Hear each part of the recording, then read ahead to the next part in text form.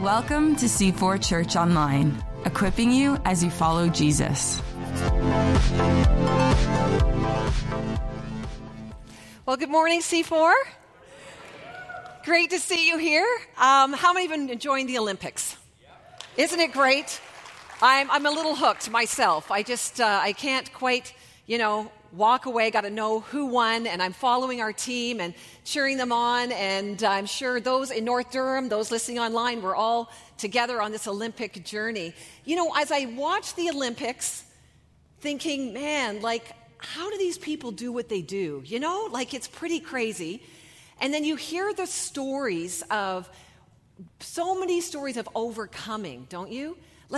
Many of these athletes that have just overcome so many odds and gone through injury. And I always feel for the ones who, the girl who crashed into the hurdles, you know what I mean? And the one who falls off the track, right in their moment. And the reason I feel that way is because when I was a young girl trying to get my Olympic dream, I was the one crashing into the hurdles. Just want to say, oh yeah, I remember over at the Civic Auditorium, I was all ready to go and I was going to win this hurdle race. And anyway, long story short, didn't quite make it. I did make it past the finish line, but I took out a few hurdles and a few runners in the way. Anyway, that's why I'm not in the Olympics, but some of you may actually have potential in that area.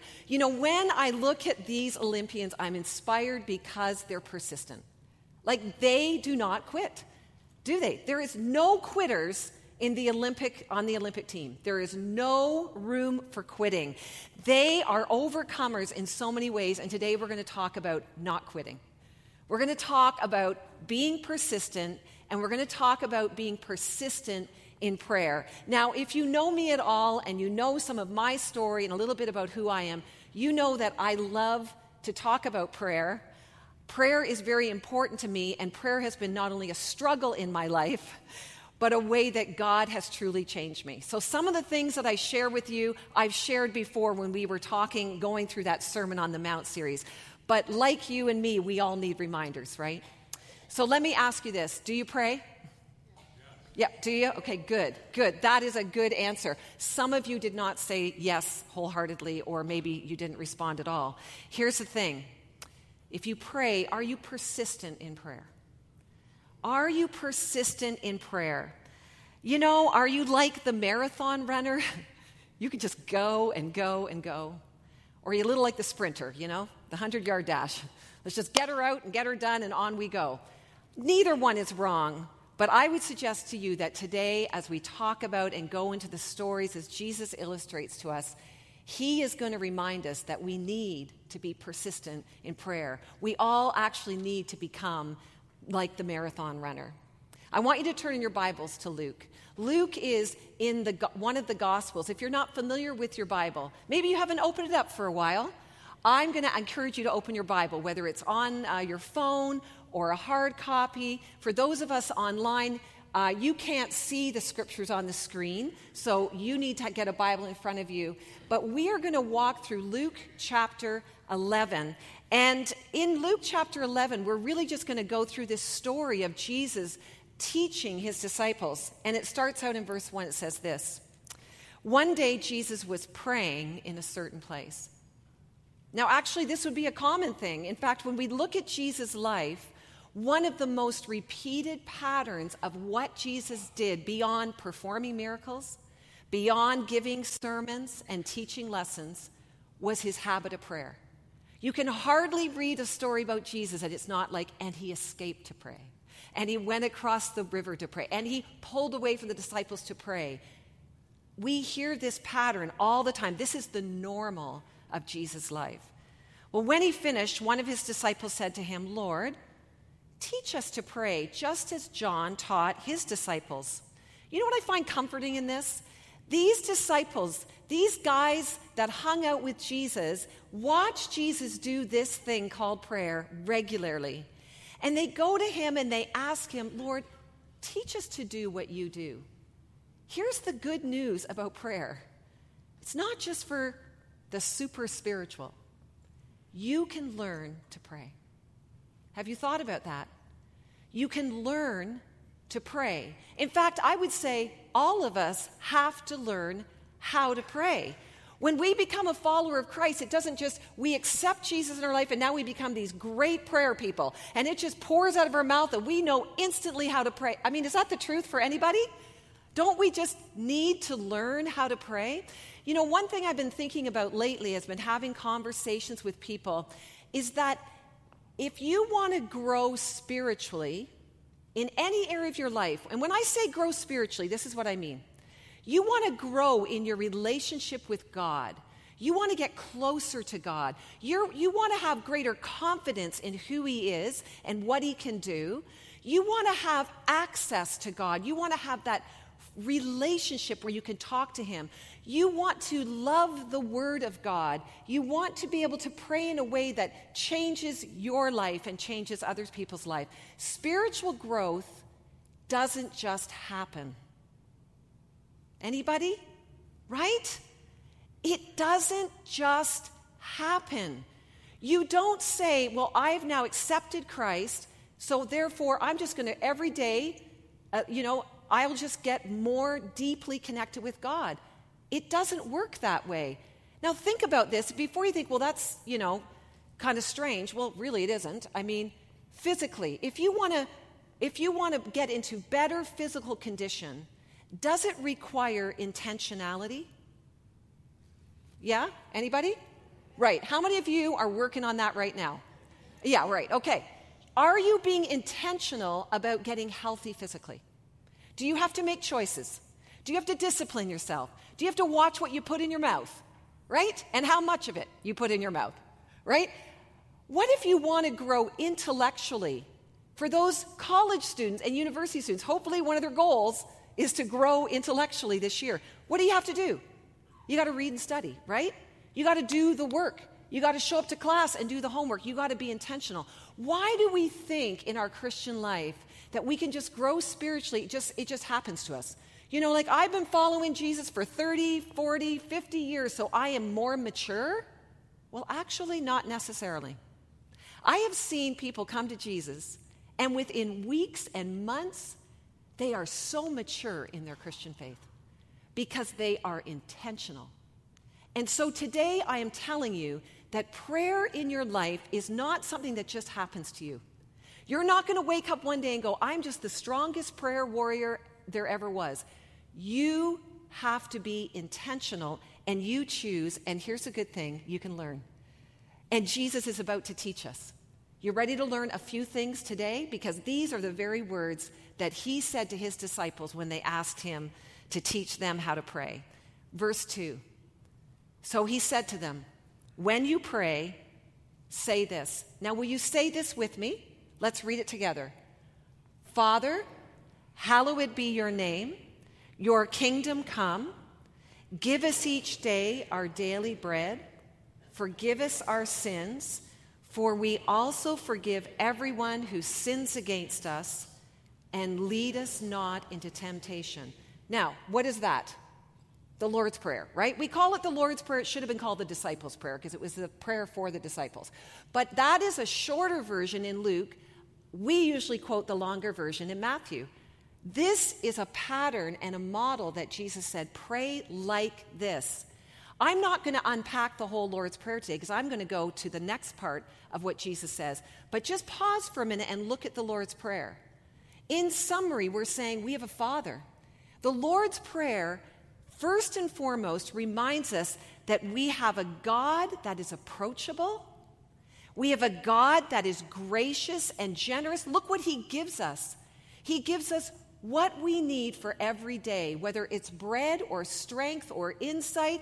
He meets our daily needs. He forgives us our sins. He gives us spiritual protection. Don't we have a generous and gracious God? And He's ready to hear our requests. But there's one part of that prayer that isn't God's job. What is the one part of that prayer that is your and my responsibility? To forgive others. Wow. Isn't that interesting? Jesus says, this is how you pray. Acknowledge who I am and all the things. Ask me for whatever you need. Ask me, approach me, I will give generously. Oh, but I'll forgive you your sin. You need to forgive others. In Restoration Prayer, which is a ministry at our church, we take people through a journey of closing doors to where the enemy has gained access to them, whether in their mind, body, emotions, or their will. And one really critical and huge area that we notice consistently when we pray through people's lives is the lack of forgiveness. This, and I don't know if any of us can really say that can forgive easily. But I can just say to you, look at the Lord's Prayer, look at all He does for you, and He asks you to forgive others. There is something very powerful to that. In order to even pray and have effective prayers, you must ask the Lord to help you forgive other people. Otherwise, you will not have spiritual freedom in your life. You won't even have the freedom to pray. You will be so in bondage and bogged down by that unforgiveness. That's a critical piece to knowing how to pray. But let's go into what Jesus says as He illustrates to these disciples. But let me ask you this question. Would you pray differently if you didn't just hope He wanted to hear from you, but that He loves to hear from you and He will answer you? Would you pray differently if you didn't just hope He was listening, but you actually know He's listening, He loves to hear from you, and He will answer you? Well, you know the drill by now. Whenever we look at a parable, we look at three things. Who are you in the story? What's the point of that parable? And there's always a twist somewhere. Well, Jesus goes on to say this to His disciples. Suppose you have a friend, and you go to him at midnight and say, "Friend, lend me 3 loaves of bread. A friend of mine on a journey has come to me, and I have no food to offer him." And suppose the one inside answers, "Don't bother me. The door is already locked, and my children and I are in bed. I can't get up and give you anything." I tell you, even though he will not get up and give you the bread because of friendship, yet because of your shameless audacity, he will surely get up and give you as much as you need. So who are you in this story? Well, Jesus actually tells you who you are. It says, suppose you had a friend. You are the one asking. You are the one that someone's come to visit you and you have nothing in your cupboard. And you are running to your friend's house or to your neighbor's house to ask for bread. He puts us in the position of the asker. Now, before you think the friend was pretty mean, I mean, what's the big deal? Why can't the friend just come and ask for help when he's got company he needs to feed? You know what I mean? Like, why is his friend so ticked off? Well, we have to understand a little bit about the culture. You see, in ancient times, I mean, there was no 7-Eleven. There was no 24-hour grocery store. I mean, food was not readily, you couldn't just run out and buy food at any time of day like we do in our culture, right? There was actually no freezers or refrigerators. You couldn't stock up your food like we do, have our backup meal just in case someone shows up, you know, at least I've heard that you're supposed to do that. You know, like there was no ability to stock up and store. Here's the other thing about ancient culture. Hospitality was a huge value. In fact, if somebody came to visit, you were expected to take them in your home. You see, there wasn't a hotel on every corner. In our culture, we almost think people prefer a hotel because they want their own space. Not in this culture. They would have had an inn in town, but it certainly was not the expectation. Most people would consider it a great privilege and a high honor to open their home and show hospitality. It was expected. So we have two dilemmas really in this story. We have a late evening guest that arrives and the host has no food for, and it's expected. And we have, in ancient homes, usually they were only one room. You see, the whole family would have gathered and ate and even slept in one room. So what happens when it's midnight and you put the kids to bed? Someone comes banging on your door. How many of you do not appreciate when people wake up your children? You know what I'm saying? Right? The reality is, you think, well, why is this guy so annoyed? Well, the reality is it's probably waking up the whole family in order to give his friend some bread. Jesus' question is more like this. So who of you has the nerve to go wake up your friend in the middle of the night, possibly wake up their whole family, and ask them for something that, by the way, they might not even have?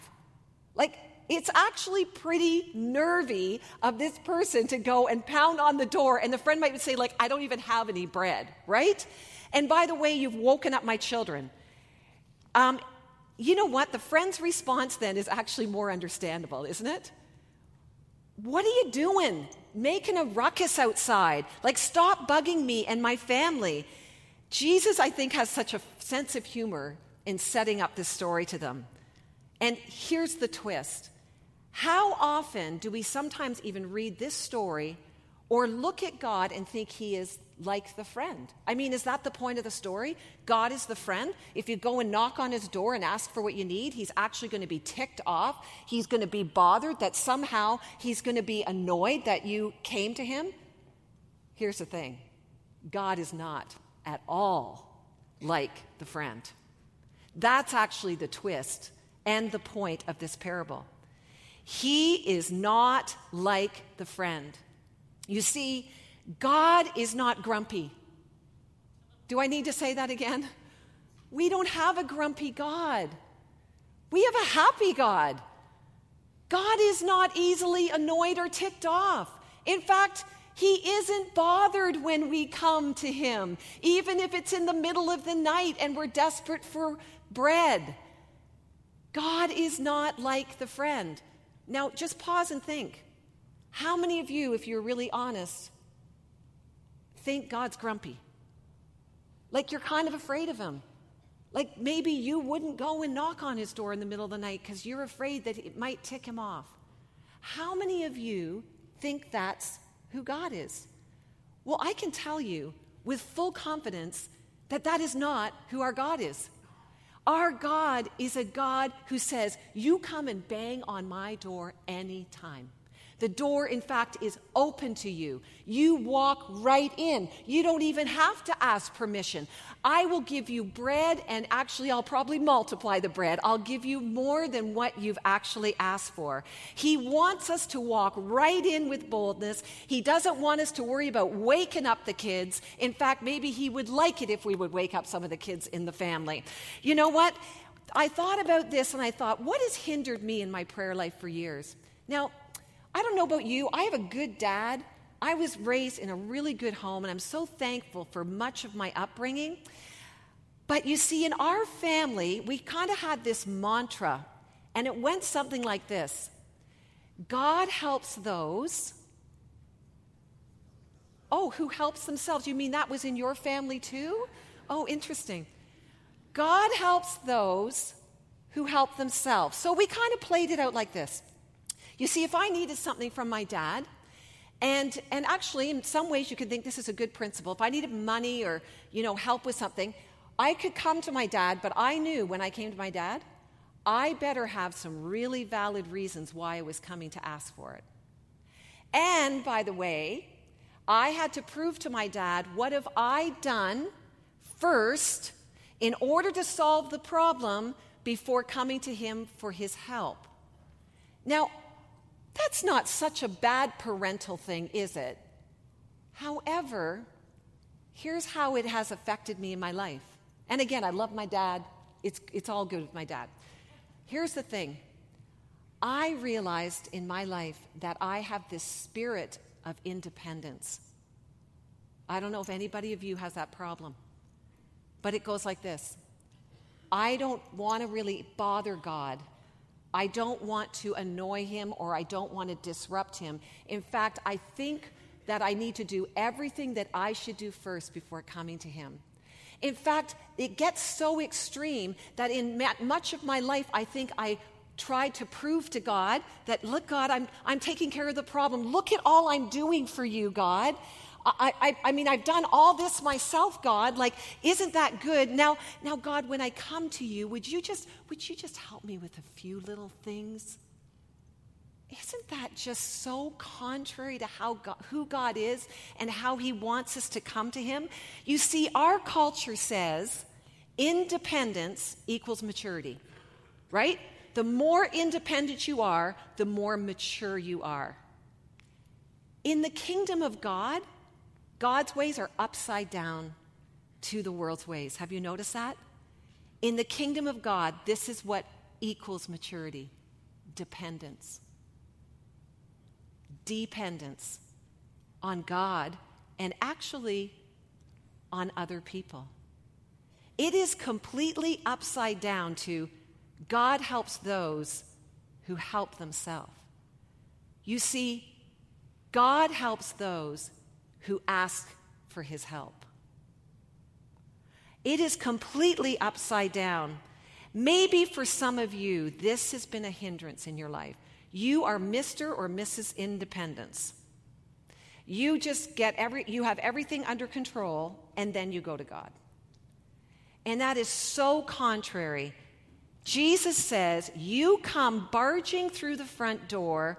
You bring everything to me that you need. You come anytime. I'm not the grumpy friend. I'm never going to be annoyed or bothered by you. You will never inconvenience me. Jesus says, you come on in. Bring it all. Bring everything, anything you ask for, I will hear.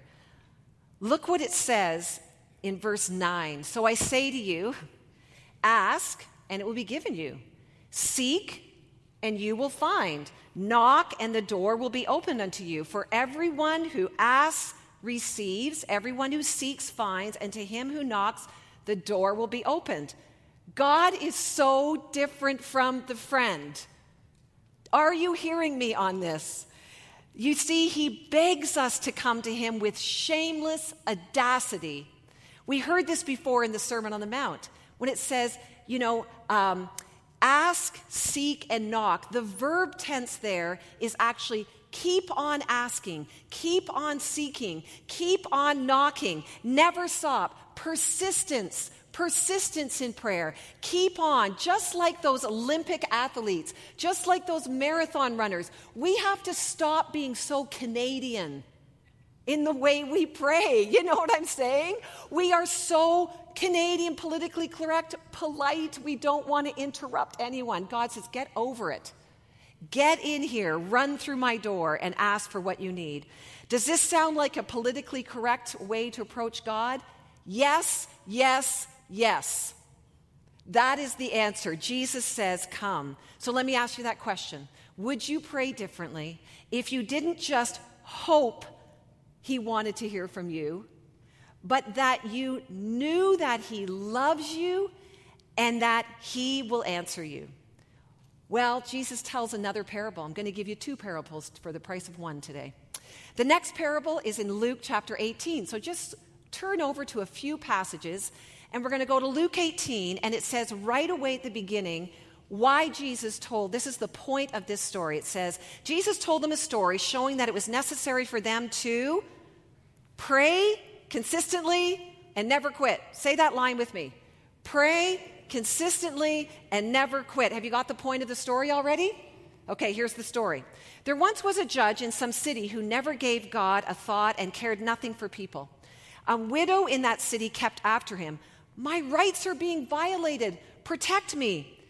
He never gave her the time of day, but after this went on and on. He said to himself, I care nothing what God thinks, even less what people think. But because this widow won't quit badgering me, I better do something and see that she gets justice. Otherwise, I'm going to end up being beaten black and blue with the pounding. Now, that's not literal, that's figuratively. That's the Message version, a colorful way of saying, it's going to kill me if she keeps up with this. Then the Master Jesus said, do you hear what that judge, corrupt as he is saying? So what makes you think God won't step in and work justice for his chosen people who continue to cry out for help? Won't he stick up for them? I assure you he will. He will not drag his feet. But how much of that kind of persistent faith will the Son of Man find on the earth when he returns. Okay, we got the point of the story, right? Be consistent. Don't give up. Here's the twist. You already know what it is. God is not like that worthless, corrupt judge, right? He's like, I am not like him. I'm not like the guy in the story, the judge who doesn't care for people or even care for God. Here's the kicker. God loves persistent faith, and he loves to hear and answer our prayers. You see, your view of God will totally affect your ability to grow spiritually and your ability to grow in this area of prayer. So who are you in the story? Well, Jesus is saying, please be the widow. Please be the widow. Please be the widow who comes and persistently keeps asking, keeps seeking, keeps on knocking. He refers to her faith as being persistent faith. He refers to her faith as the no-quitting faith, the unapologetic faith, the faith that says, I'm going to storm the gates of heaven on this one, God, the faith that is believing, that is not giving up. Luke, let's go back to chapter 11 and verse 10. It says, for everyone who asks receives, the one who seeks finds, and the one who knocks, the door will be open. What happens when you ask? You, say it, you receive. When you ask, do you believe that? When you ask, you receive. When you seek, you find. When you knock, what happens? The door is open. Everyone, men, women, boys, girls, children, youth, rich or poor, everyone. This isn't just for some. What is persistent faith? Do you want to be like the widow? Do you want to know how to become that kind of praying person? Well, look in James chapter 1, verses 6 to 8.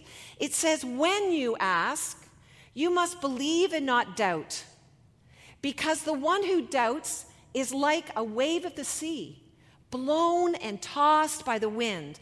That person should not expect to receive anything from the Lord. Wow. Such a person is double-minded and unstable in all they do. Now, is this verse saying if you have any doubts, you come to God and you have any doubts, well, you're toast. That's it. You're not getting anything. Is that verse saying if you have the greatest faith of any person ever alive, you will get absolutely everything that you ask? What is this verse talking about? Is this like a name it and claim it? Is this like I speak a word of faith and it comes to being? Well, Pastor John and myself have addressed this a few times, and we have said this. Please listen. We do not put faith in faith itself. You do not put faith in faith itself. The key phrase in these verses is double-minded. It means it can be translated actually double-souled, which is a divided heart. Friendship with God on the one hand, and friendship with the world on the other hand. We don't know who we really want to serve. We don't know what we really want. We want what God wants, but actually we want what we want. We want to be in line with God's will, but actually we just want to go our own way. This is what it means to be double-minded. It's like a fence sitter, and a fence sitter cannot be committed in prayer to partnering with God. You see, prayer and having faith is putting faith in who God is, not having faith in faith itself. That we decide that we're going to put faith, our faith would always be weak, wouldn't it? We would actually always struggle with doubt. If it wasn't for the fact that our God is faithful, that he is able, that's what we trust in, not in our ability to have enough faith. Because actually none of us would ever measure up. But we can put persistent faith in the one who is faithful. And when we become partners with God, it takes away our independent spirit. That independent spirit that I so struggle with, and maybe you do too. That I just like, okay, God, I got this under control, but okay, just help me with a little bit. Like, he wants fully to be involved with us. He wants to partner with us. So how do we pray? How do we want what God wants? You know, sometimes the purpose of prayer is for us to get out of circumstances, isn't it? We pray away things. We need freedom and deliverance and healing from things. But often, the purpose of prayer is to get through things. Isn't that the truth? Like, yes, we need to pray prayers of getting away, being delivered and healed and set free. But so often our prayers are praying through. You see, there's a difference between praying away and praying through. I think we need both. But so often I find in my life that as God is setting me free, as God is delivering me, as He's working out a healing in my life, I'm learning to pray through things with Him. He's shaping my mind and my character. I bet you've got things you're praying through right now. We have some very dear friends we're praying through with them. They had a premature delivery of their little baby, and we are praying through for healing, for wholeness, for strength for each day as they wait diligently beside their little one. We are praying through. Matthew 7 says, ask, it will be given to you. Seek, and you will find.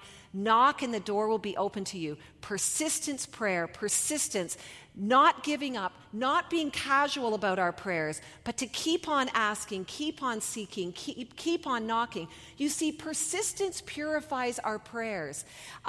If I won't pray about it more than once, if it's kind of a whim and it's not a real request, then I'm probably not really serious about wanting God's kingdom. Prayer requires intentionality. We grow and learn as we pray. It's about who you are seeking, not necessarily what you're seeking. Because sometimes you're seeking after things that are not the things that God would actually want for you. Look at 1 Chronicles, chapter 28. David's talking to his son Solomon. He says, and you, my son Solomon, acknowledge the God of your father and serve him with wholehearted devotion and with a willing mind. Notice, heart and mind. For the Lord searches every heart, and He understands every desire and every thought. And if you seek Him, Solomon, He will be found by you. Prayer is so often our seeking of Him, not seeking what we want. That's the shift that happens when we become wholehearted. And we move from independence to dependence, don't we? We move from wanting to have things our own way. So not God helps those who help themselves, but God helps those who call on Him. So would you pray differently? If you didn't just hope He wanted to hear from you, but that He loves to hear from you and He will answer you. You know, as we learn to pray, God knows, and at the end of this chapter, Jesus knows there's another lurking question. There's another lurking question of the disciples saying, Lord, teach us to pray. He knows that at the heart of our struggle with prayer is this question. Is God good? Like, can I trust Him? Is He actually going to give me good things? Look at what Jesus says in Luke chapter 11, verse 11 now. Now, which of you fathers, if your son asks for a fish, will give him a snake instead? Or if he asks for an egg, will give him a scorpion? If you then, though you are evil, know how to give good gifts to your children, how much more will your Father in heaven give you the Holy Spirit to those who ask Him? Do you hear what Jesus is saying? He's saying, I'm not the grumpy friend. I'm not the neighbor who's bugged and bothered. I'm not the crooked or the bad judge who's just going to give you what you want just because I'm sick of you bothering me. I'm not a bad dad. Now, in this Bible times, kids are asking, for fish and eggs. I'm not sure if your kids are asking for fish and eggs, are they? But maybe they're asking for like cotton candy and a hot dog. Well, here's the point of the story. He's saying, if your kids come and ask you for cotton candy and a hot dog, you're not going to give them a skunk. You know what I'm saying? Something poisonous and disgusting and not safe for their health. That is the point he is making. Does God want to give you good things? He knows that that is at the core of our struggle. Here's what you have to answer. Is God a giver or is he a taker? It is so at the core of whether we will talk to him, whether we will come to him, whether we'll ask him for anything, whether we will trust him with our lives. Is he a giver or a taker? You know, the children of Israel were fully taken care of by God. He met their every need. He was desperately trying to lead them into the land that he wanted to give them. And look what it says in Deuteronomy 32. But Israel soon became fat and unruly. In other words, they were spoiled rotten, and they became like belligerent children. Then they abandoned the God who made them. They made light of the rock of their salvation. And in Isaiah that says, yet they rebelled and they grieved the Holy Spirit. You know, rebellion and going our own way is the same thing as saying God's a taker. I really can't trust him. I'm just going to have to do this all by myself. I'll just take care of it. This is exactly where the enemy wants you. I think this is one of the critical factors in why we cannot approach God, because we don't ultimately trust him. And the enemy does not want you to trust God is good. He will fill your mind with so many thoughts that God is against you, that God is not going to meet your need, that you would be better off without God, that you cannot trust him. That is a lie from the pit of hell. And that is the kind of thing you need to pray away, right? And we need, as we were reminded this morning, to have a right view of God. Who is your God? Is God the grumpy guy, the grumpy neighbor? Is he the bad judge? Is he the bad dad? Or is he a happy God? Is he a dad that the doors are wide open, that you can just run and jump right in? It says if you think that God is a giver, then you will trust God, actually. You will wait for God if you think he's a giver. It says in Habakkuk 2:1, and this verse has helped me more times than I can tell you, I will stand at my watch and station myself on the ramparts. I will look to see what he will say to me. Do you see the posture of this writer? What does it mean to station yourself? Well, Rick Warren said it this way. It means to stay put. It means I'm not moving. It means I'm going to be still. It means I'm going to stay here and expect to hear from you, God. I will partner with you, God. Here I am, God. I'm in a tough marriage. I'm going to stay with you. I'm going to keep coming to you. I'm going to keep talking to you about this. I'm going to expect you to show up. Here I am, God. I have kids that are running from you. And you've heard my story, and you know how many times God told me, you just stand still, Lord. You just stay put. You keep coming to me. You keep bringing those kids to me, and you expect me to do something great. I had to, for years, 7 years, just constantly plead and beg with God to go get my kids. And he is good. He was able to do something I would never be able to do in going after our kids. Are you in an illness? Are you experiencing death of a loved one or a friend? Will you stay and stay with God, stay put, journey with him through this painful experience? Because in the journey, he does so many good things in us and through us. And he does and will answer your prayer. We have to actively look and expect God. That keeps us going in prayer. When you're sitting in a place of expectation, it keeps you going. If you have no expectancy from your Father to be good, then you'll probably just say, well, God, whatever, do whatever you want to do. You know what I'm saying? Do you expect your God to be good? Well, you know what? Good dads do two things. They know what's good for you, and they know when it's a good time to give it to you. And that is called trust. Is God a giver? Do you hear the family style that Jesus is saying when the disciples said, teach us to pray? He said, approach your Father. He's generous and he's good. He wants you to come to him and ask for your daily bread. He wants you to barge in the door at midnight and be desperate for the bread that you need to serve somebody else with, or the need that you have in the moment.